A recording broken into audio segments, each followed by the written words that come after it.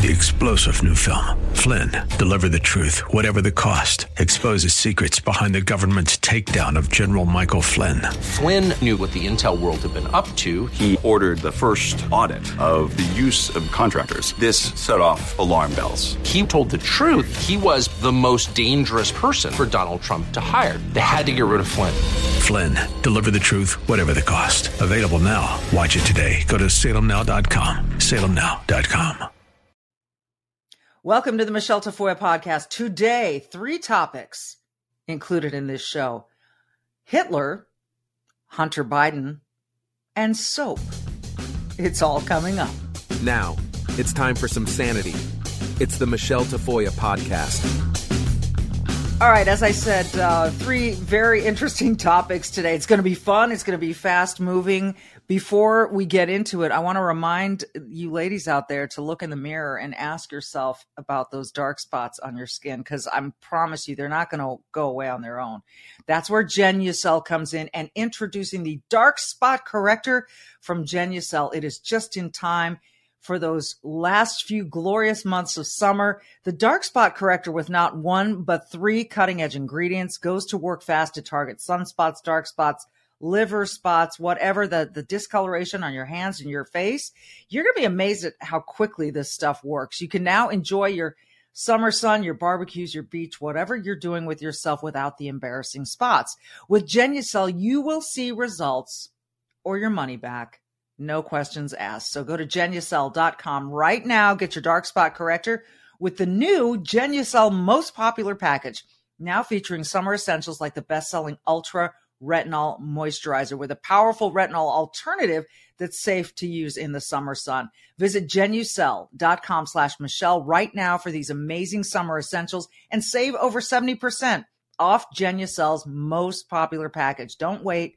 Order Genucel's Most Popular Package today. Free shipping, free returns, and the best luxury skincare you've ever used, all at 70% off. Genucel.com/Michelle. Genucel.com/Michelle with 1 L, Michele.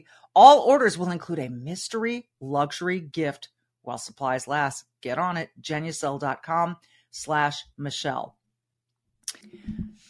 So Hunter Biden. I've often commented on how Joe Biden speaks very declaratively. Mr. President, have you ever spoken with your son about his business dealings? No, I have never spoken to I have never spoken to my children. So you kind of got to ask yourself, why does he give himself absolutely no wiggle room? Here's a recent quote from the president, and I respect the office of the presidency, but this one you've got to hear. I think Joe thinks he may have cured cancer. Let's listen. If you could do anything at all, Joe, what would you do? I said I'd cure cancer. They looked at me like, why cancer? Because no one thinks we can. That's why, and we can. We've ended cancer as we know it. We've ended cancer as we know it. Well, I would say every day we're ending cancer as we know it, because treatments are coming all the time. So cancer as we know it actually is changing every day. But that's just another statement by the president that shows kind of a lack of connection with reality.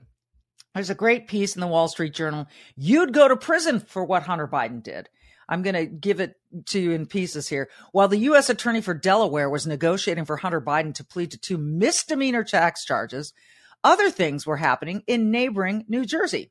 Last week, U.S. District Judge Stanley R. Chesler sentenced Gabriel M. Ferrari, owner of a Linden auto repair shop, to 1 year and 1 day in prison after Mr. Ferrari pleaded guilty to filing a false company tax return. That's in New Jersey. His return failed to include all of his income and claimed deductions for personal expenses, including gambling on horse races. In addition to the prison term, he will be required to pay restitution. You notice a parallel there? Prison for tax crimes is real.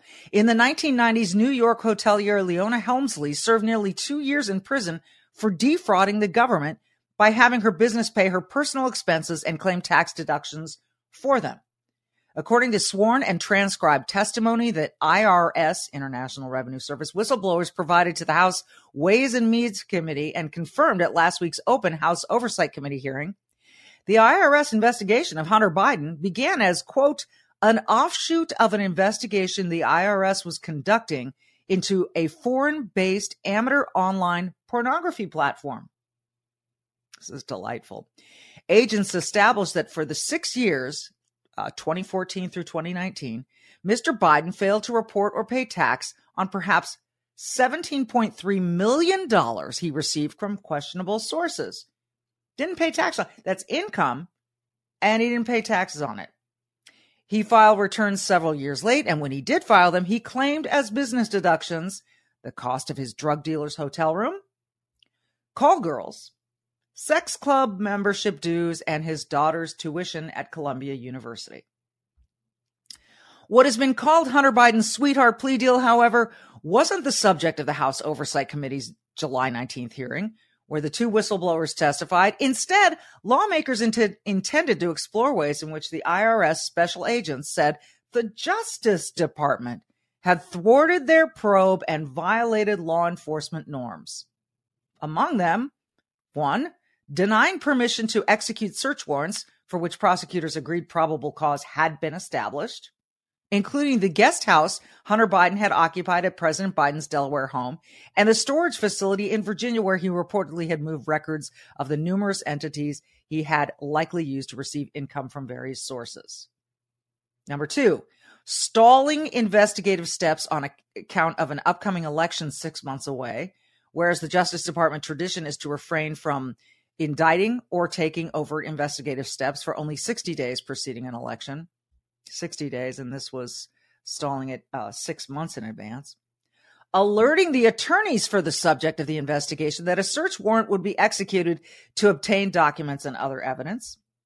Denying authority to interview essential witnesses, including family members and business associates, including those who could shed light on the meaning of 10% held by H for the big guy. Looked at with the full picture in mind, it is difficult not to wonder if those lines of investigation would have found evidence that Joe Biden was involved in his son's apparent shakedowns of foreign government and entities. In parentheses, they write, the president has repeatedly denied ever discussing business matters with his son. I've never spoken to my son about his overseas business dealings. I have never discussed with my son or my brother or anyone else anything having to do with their businesses, period. Do you stand by your statement that you did not discuss any of your son's overseas business dealings? Yes, I stand by that statement. I thought the article, at least the thing online, it's going to be printed tomorrow in the Times, was good. I think it's clear. And anyway, if you get a chance, give me a call. I love you.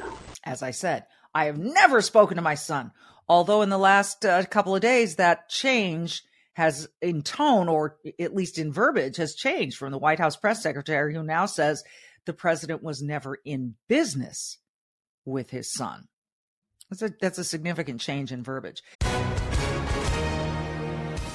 Hi, everyone. If you've been injured in an accident that was not your fault, listen up. We have legal professionals standing by to answer your questions for free. Call now and find out if you have a case and how much it's potentially worth. Call 800-702-5400. I'm here with spokesman John Wolf. So, John, tell everyone listening who should call right now. Well, Maria, first off, thank you for having me here. It's always nice to answer the listeners' questions. Now, as far as who should call in, anyone who's been injured in an accident and think you deserve compensation, give us a call right now. 800-702-5400. You'll find out if you have a case and how much it's potentially worth. Thanks, John. You heard it, folks. Take advantage of this opportunity and call now. 800-702-5400. Advertisement sponsored by Legal Help Center. May not be available in all states. Democrats on the Oversight Committee accused the witnesses of being overly enthusiastic about bringing criminal charges and cited testimony that IRS criminal tax attorneys often disagreed with their prosecution recommendations. That's irrelevant. Again, this is Wall Street Journal editorial. IRS criminal tax lawyers' timidity about recommending prosecution is common knowledge in the tax enforcement community. Further, their views are advisory only. Officials in the Justice Department's tax division decide whether to authorize bringing criminal charges. And they did. The special agent report was sent to the tax division in February 2021. It was more than 1,000 pages long, describing each element of each alleged crime for each year, each piece of the evidence supporting each element, and the venue in which those charges could be brought. More than a year after the tax division received the report, it produced a 99-page memorandum supporting the recommended charges, 6 felonies and 5 misdemeanors. Each of these charges can carry prison time, some of them as long as 5 years. Supervisory Special Agent Gary Shapley testified that Mr. Weiss told the prosecution team he then approached the U.S. Attorney for the District of Columbia about filing the 2014 and 15 charges there and was rebuffed. Notwithstanding that Hunter Biden's attorneys had extended the statute of limitations several times and would have again, Mr. Weiss let it expire. For the government to permit the statute of limitations to expire is unheard of. When a taxpayer refuses a government request to extend the statute of limitations, the government goes ahead and brings the charges. According to the whistleblowers, that couldn't happen here because, contrary to Attorney General Merrick Garland's sworn statements to Congress, Mr. Weiss lacked the authority to bring charges in the District of Columbia. For many years, it has been the Justice Department policy to charge the most serious offense that can be proven. Mr. Garland changed that policy in December of 2022. The tax division manual, however, still provides that prosecutors are specifically prohibited from permitting a defendant to plead to a misdemeanor when the elements of a felony can be proven. Yet, according to the whistleblowers' accounts, that is what is happening here.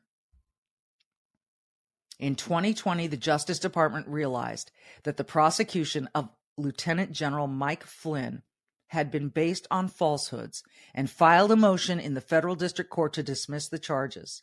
The judge believed the motion to dismiss was politically motivated and appointed John Gleeson, a retired federal judge, to look into the matter.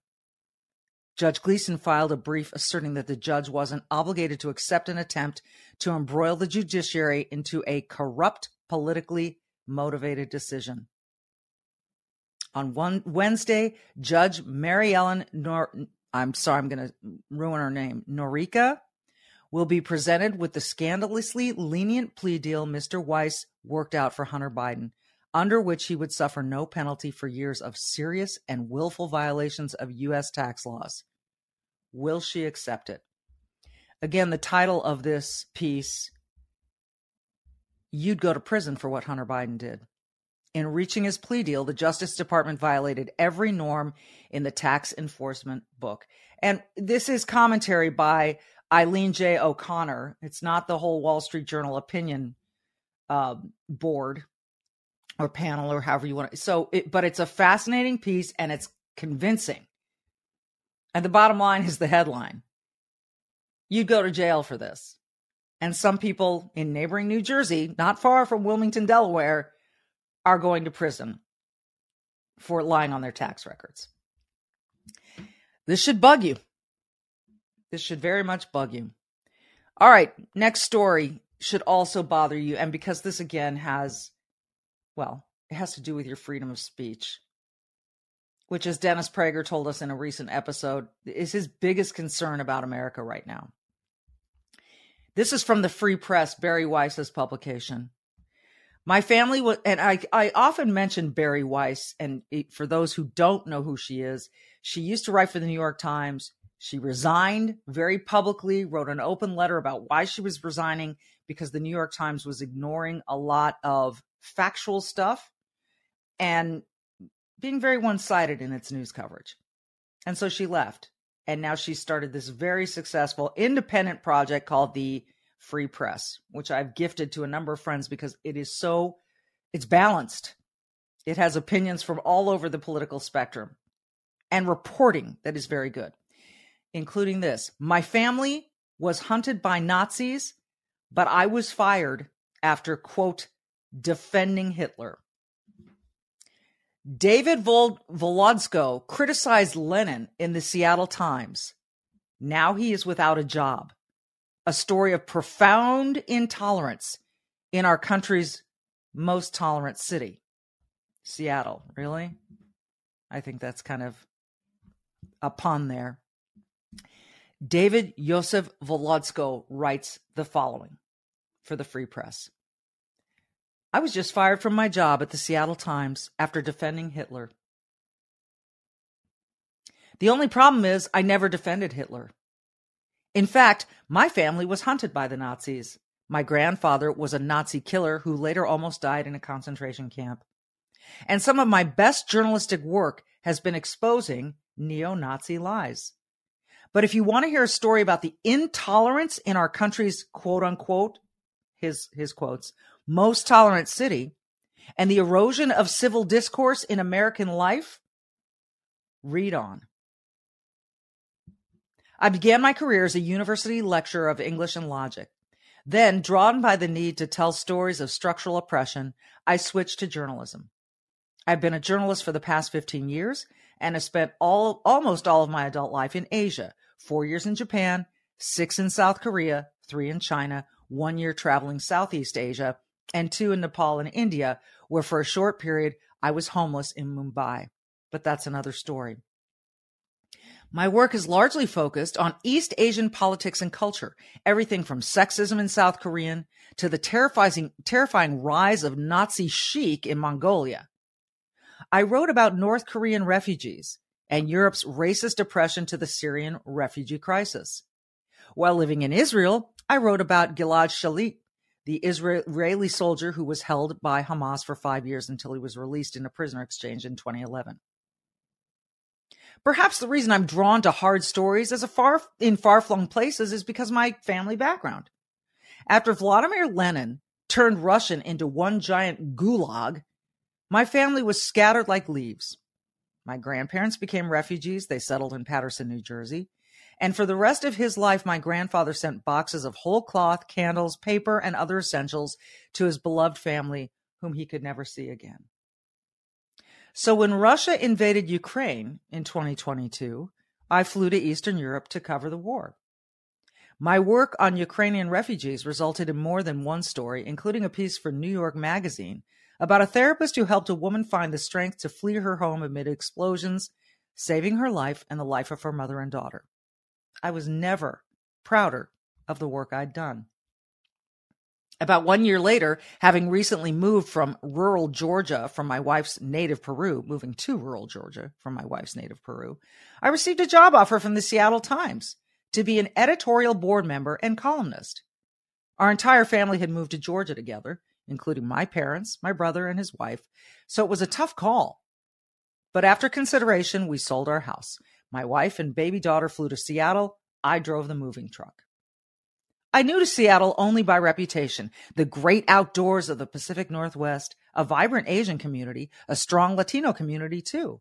So our daughter could grow up with Spanish-speaking friends and residents who routinely approved tax hikes to ensure those in need of help received it. I should mention that our politics fit the bill. I'm a democratic socialist and my wife is a DEI trainer. Suffice it to say, the city felt like a great fit. The job was rewarding. From the first day, I found myself reporting on the protection of orcas and efforts to improve the level of civil discourse in Congress. When Pride Month came, my family proudly marched with the Seattle Times. What a beautiful new home, I thought to myself. How inclusive, how tolerant, how naive. Earlier this month, for my first official column, my boss urged me to write about the local statue of Vladimir Lenin that stands in Seattle's Fremont neighborhood. The good people of Fremont enjoy dressing him up in tutus, Halloween costumes, and the like.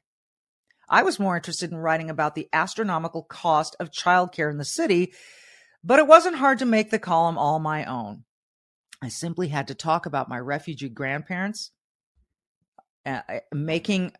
John, my producer, may have to help me with this because he knows so much about this stuff and I don't.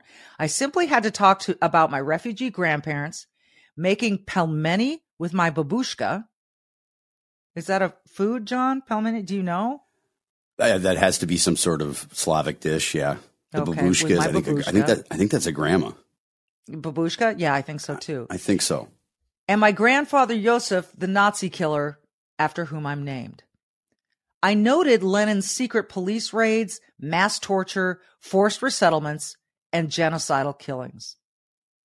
The column began by reflecting on Karl Marx's last words as a London-based correspondent for the New York Daily Tribune, in which he, quote, attacked the hypocrisy of Westerners who defend sacred values only when it suits them. In other words, it was about selective outrage rather than the statue itself.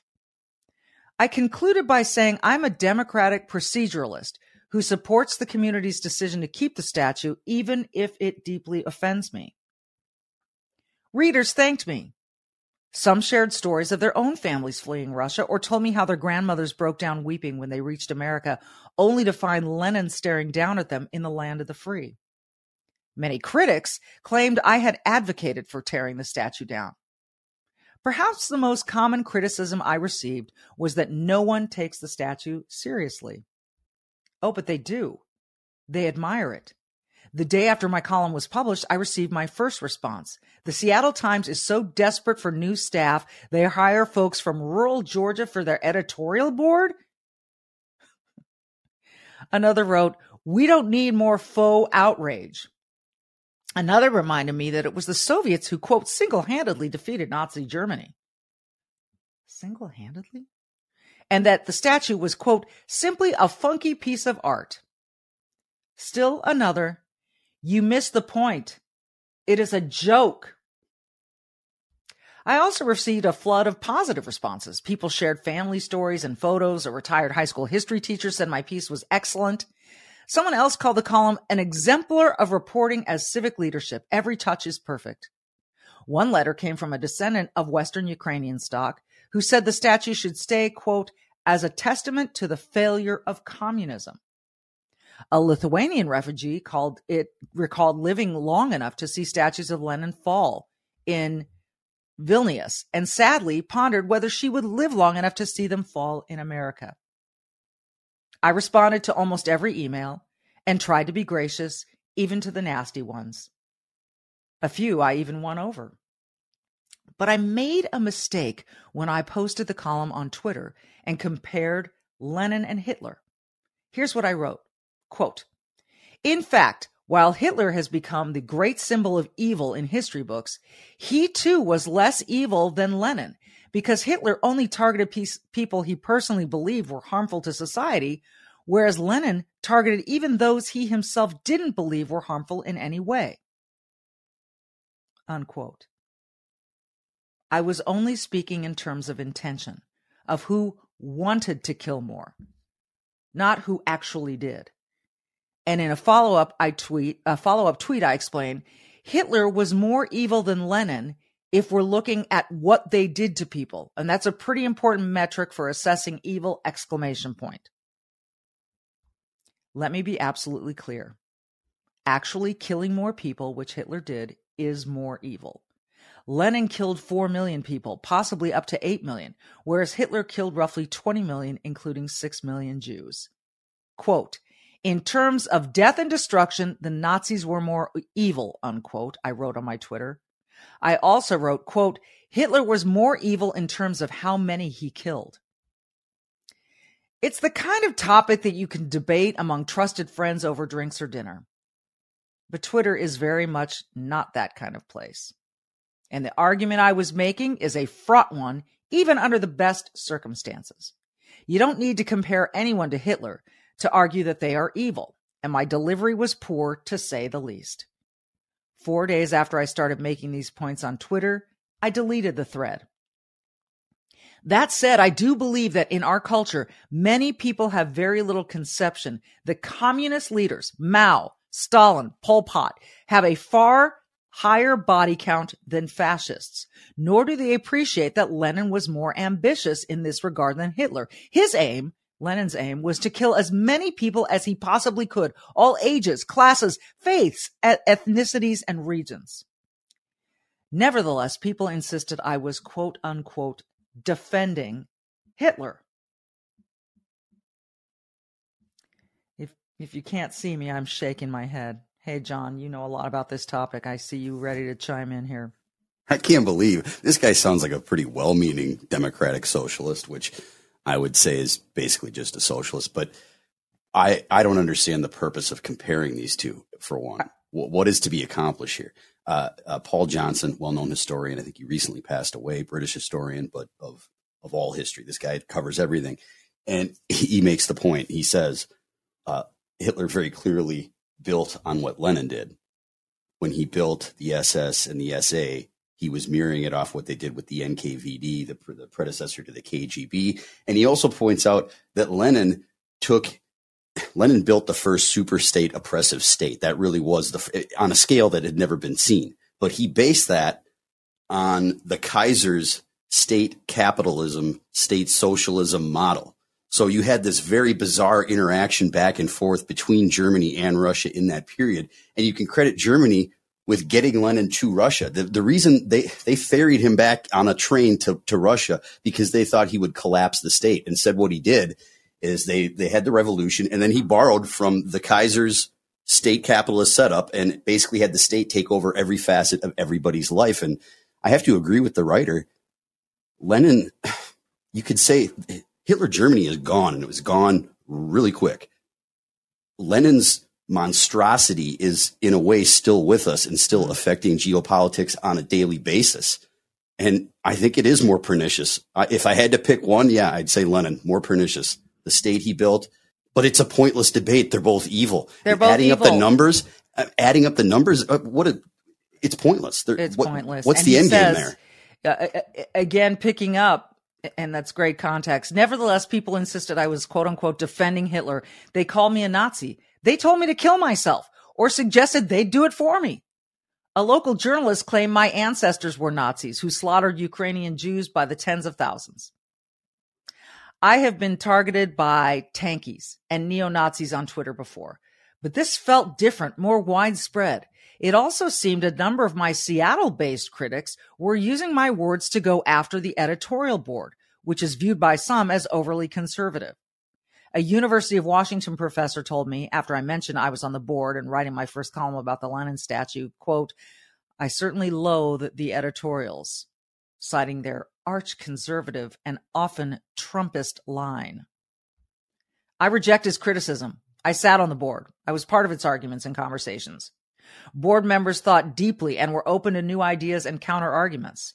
These were thoughtful people, and I imagine that they, often unfairly mischaracterized by ideologues, would surely stand by me as I was being smeared. 6 days after my piece was published, I was relieved when my boss told me she had reviewed the Twitter conversation and concluded I had obviously not defended Hitler. I was told the company had my back. I was told the paper would not stand for a lying Twitter mob coming after one of its own. But then, just a few hours later, my boss called me and told me I was fired. The official reason for firing me was, quote unquote, poor judgment and, quote, continuing to engage online, unquote.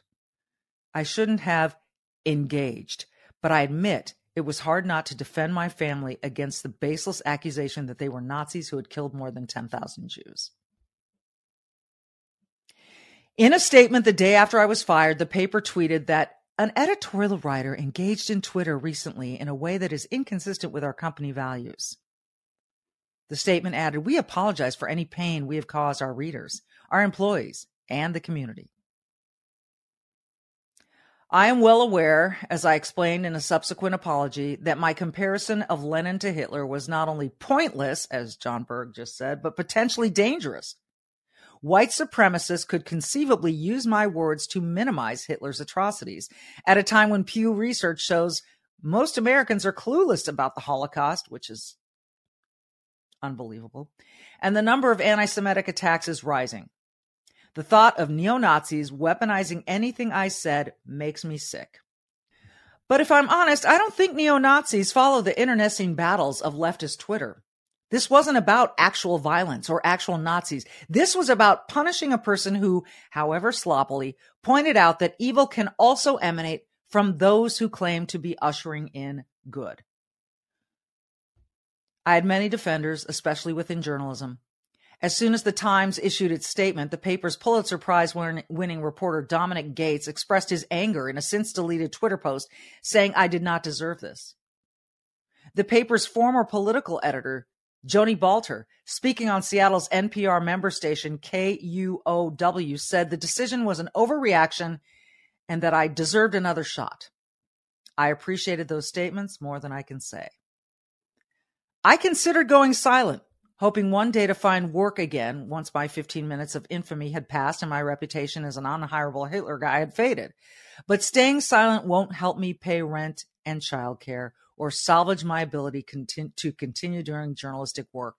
It also won't repair my good name or provide me with a clean Google search. Damn. What? That damn was my own, by the way. I'm thinking about how people get labeled and it follows them forever on the internet. What kind of journalist would I be if fear made me shy away from discussing my experience of viciousness masquerading as social justice? What would it say about my devotion to injustice if I remain silent when it is visited upon my family? This is not an abstract problem. I am now jobless, living in downtown Seattle, which is costly, and unable to help support my family, including my baby daughter. We can no longer afford our apartment, but neither can we afford the fee to break our lease. It was Lenin who said that a lie told often enough becomes the truth. I wish I could say he was wrong, but I am comforted by the words of one of the great heroes of the 20th century, Alexander Solzhenitsyn. Thank you, John. Okay. One of the great heroes of the 20th century, and I can't even say his name, which tells you how well-read I am, who wrote, "Let your credo be this. Let the lie come into the world. Let it even triumph, but not through me." All right. If you're interested in supporting this guy, David Yosef Volodsko is a writer and journalist. His Substack, The Radicalist, covers communism, fascism, and other types of political extremism. You can read and support his work by subscribing at Substack. I'm a big fan of Substack. It's got just a lot of different writers. What a story. What a story. Again, guys, free speech is under attack here. And it's scary. And this poor man moved his entire family from Georgia to Seattle, all the way, kind of from like one corner of the country to the other. And now he's out of work and he can't support his family. I encourage you to subscribe to the Free Press. They don't pay me to say that. I just say it because I believe it. All right. Third and final topic, and I'll make this quick, but I like this. Those of you that listen to me and know me know that I won't buy things made in China. And I think I'm going to start giving little plugs to companies who are made in America, to companies who make their products in America, because I so support it. And I wish some venture capitalist out there would say, I'm going to start funding companies that move their stuff out of China and back to safer, saner grounds. A soap maker cracks the code to Made in America. Bath & Body Works persuaded companies throughout its supply chain to move to an Ohio city near its headquarters. And I'll just give you the nuts and bolts here. This is from New Albany, Ohio. A $7.95 bottle of Bath & Body Works foaming hand soap used to take 3 months, 90 days to put together. Think about that. You go to Bath & Body Works, you find a bottle of soap, $7.95. It took 3 months to get it to the market. The pieces had to travel more than 13,000 miles from China, Canada, and Virginia to the company's Ohio distribution center. Bath & Body Works decided it needed to get new products to market more quickly. The result was a production initiative with little parallel in corporate America. I'm so glad, you guys, that this is, and anyone who's offended when I say you guys, get over it because I'm going to continue to say it. This, I'm glad, is in the Wall Street Journal. I hope more companies try to model this. Now, every step of production occurs at plants just feet from each other on the company's dedicated beauty park on the outskirts of Columbus. One factory makes the foaming pump and mechanism. Another makes the bottle itself. A third makes the label. And a fourth makes the soap, fills the bottle, attaches the label, and screws on the top. A fifth packages it. And getting a bottle to distribution is down to 21 days and a few miles. A majority of Bath & Body Works products, which are sold in its own stores, are made on site. And last line, the effort, which started in 2008, required a lot of negotiation with sometimes skeptical suppliers. The campus includes 10 manufacturers and millions of square feet of production and warehouse space with 5,000 employees working there during peak production. Bath & Body Works had sales of $7.56 billion last year, increasing annual revenue by more than $2 billion since 2019. Well done, them. I think they've just made me a fan of hand soap or other stuff. And you guys know I use Genucel on my face and love it. But hand soap? I just love companies that are willing to say, you know what? We can do better. We can be better. I turned a free sweatshirt away the other night. I was at an event. And, oh, please take a sweatshirt. And I looked at the label. It was made in China. I won't even take a free sweatshirt made in China because I know chances are some slave labor contributed to that sweatshirt. They looked at me like I was kind of dumb. Don't care. You got to have principles in this life. All right. So there you have it. Hunter, Hitler, and soap. All in one podcast. We're going to try to get the author of that former Seattle Times writer on this show to help him along. We probably disagree a lot politically. That doesn't matter in this case. I will stand for his right to say whatever he wants. And words matter in many cases, but words can rarely hurt you.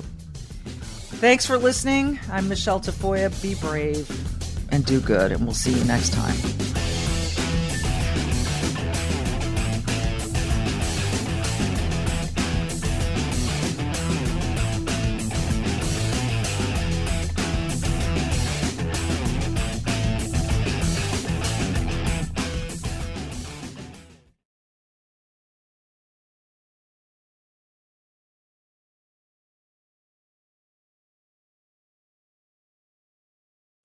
Three-star General Michael J. Flynn, head of the Pentagon Intelligence Agency, knew all the government's dirty secrets. He was one of the most respected generals in the military. Flynn knew what the intel world had been up to. He understood its funding. He ordered the first audit of the use of contractors. This set off alarm bells.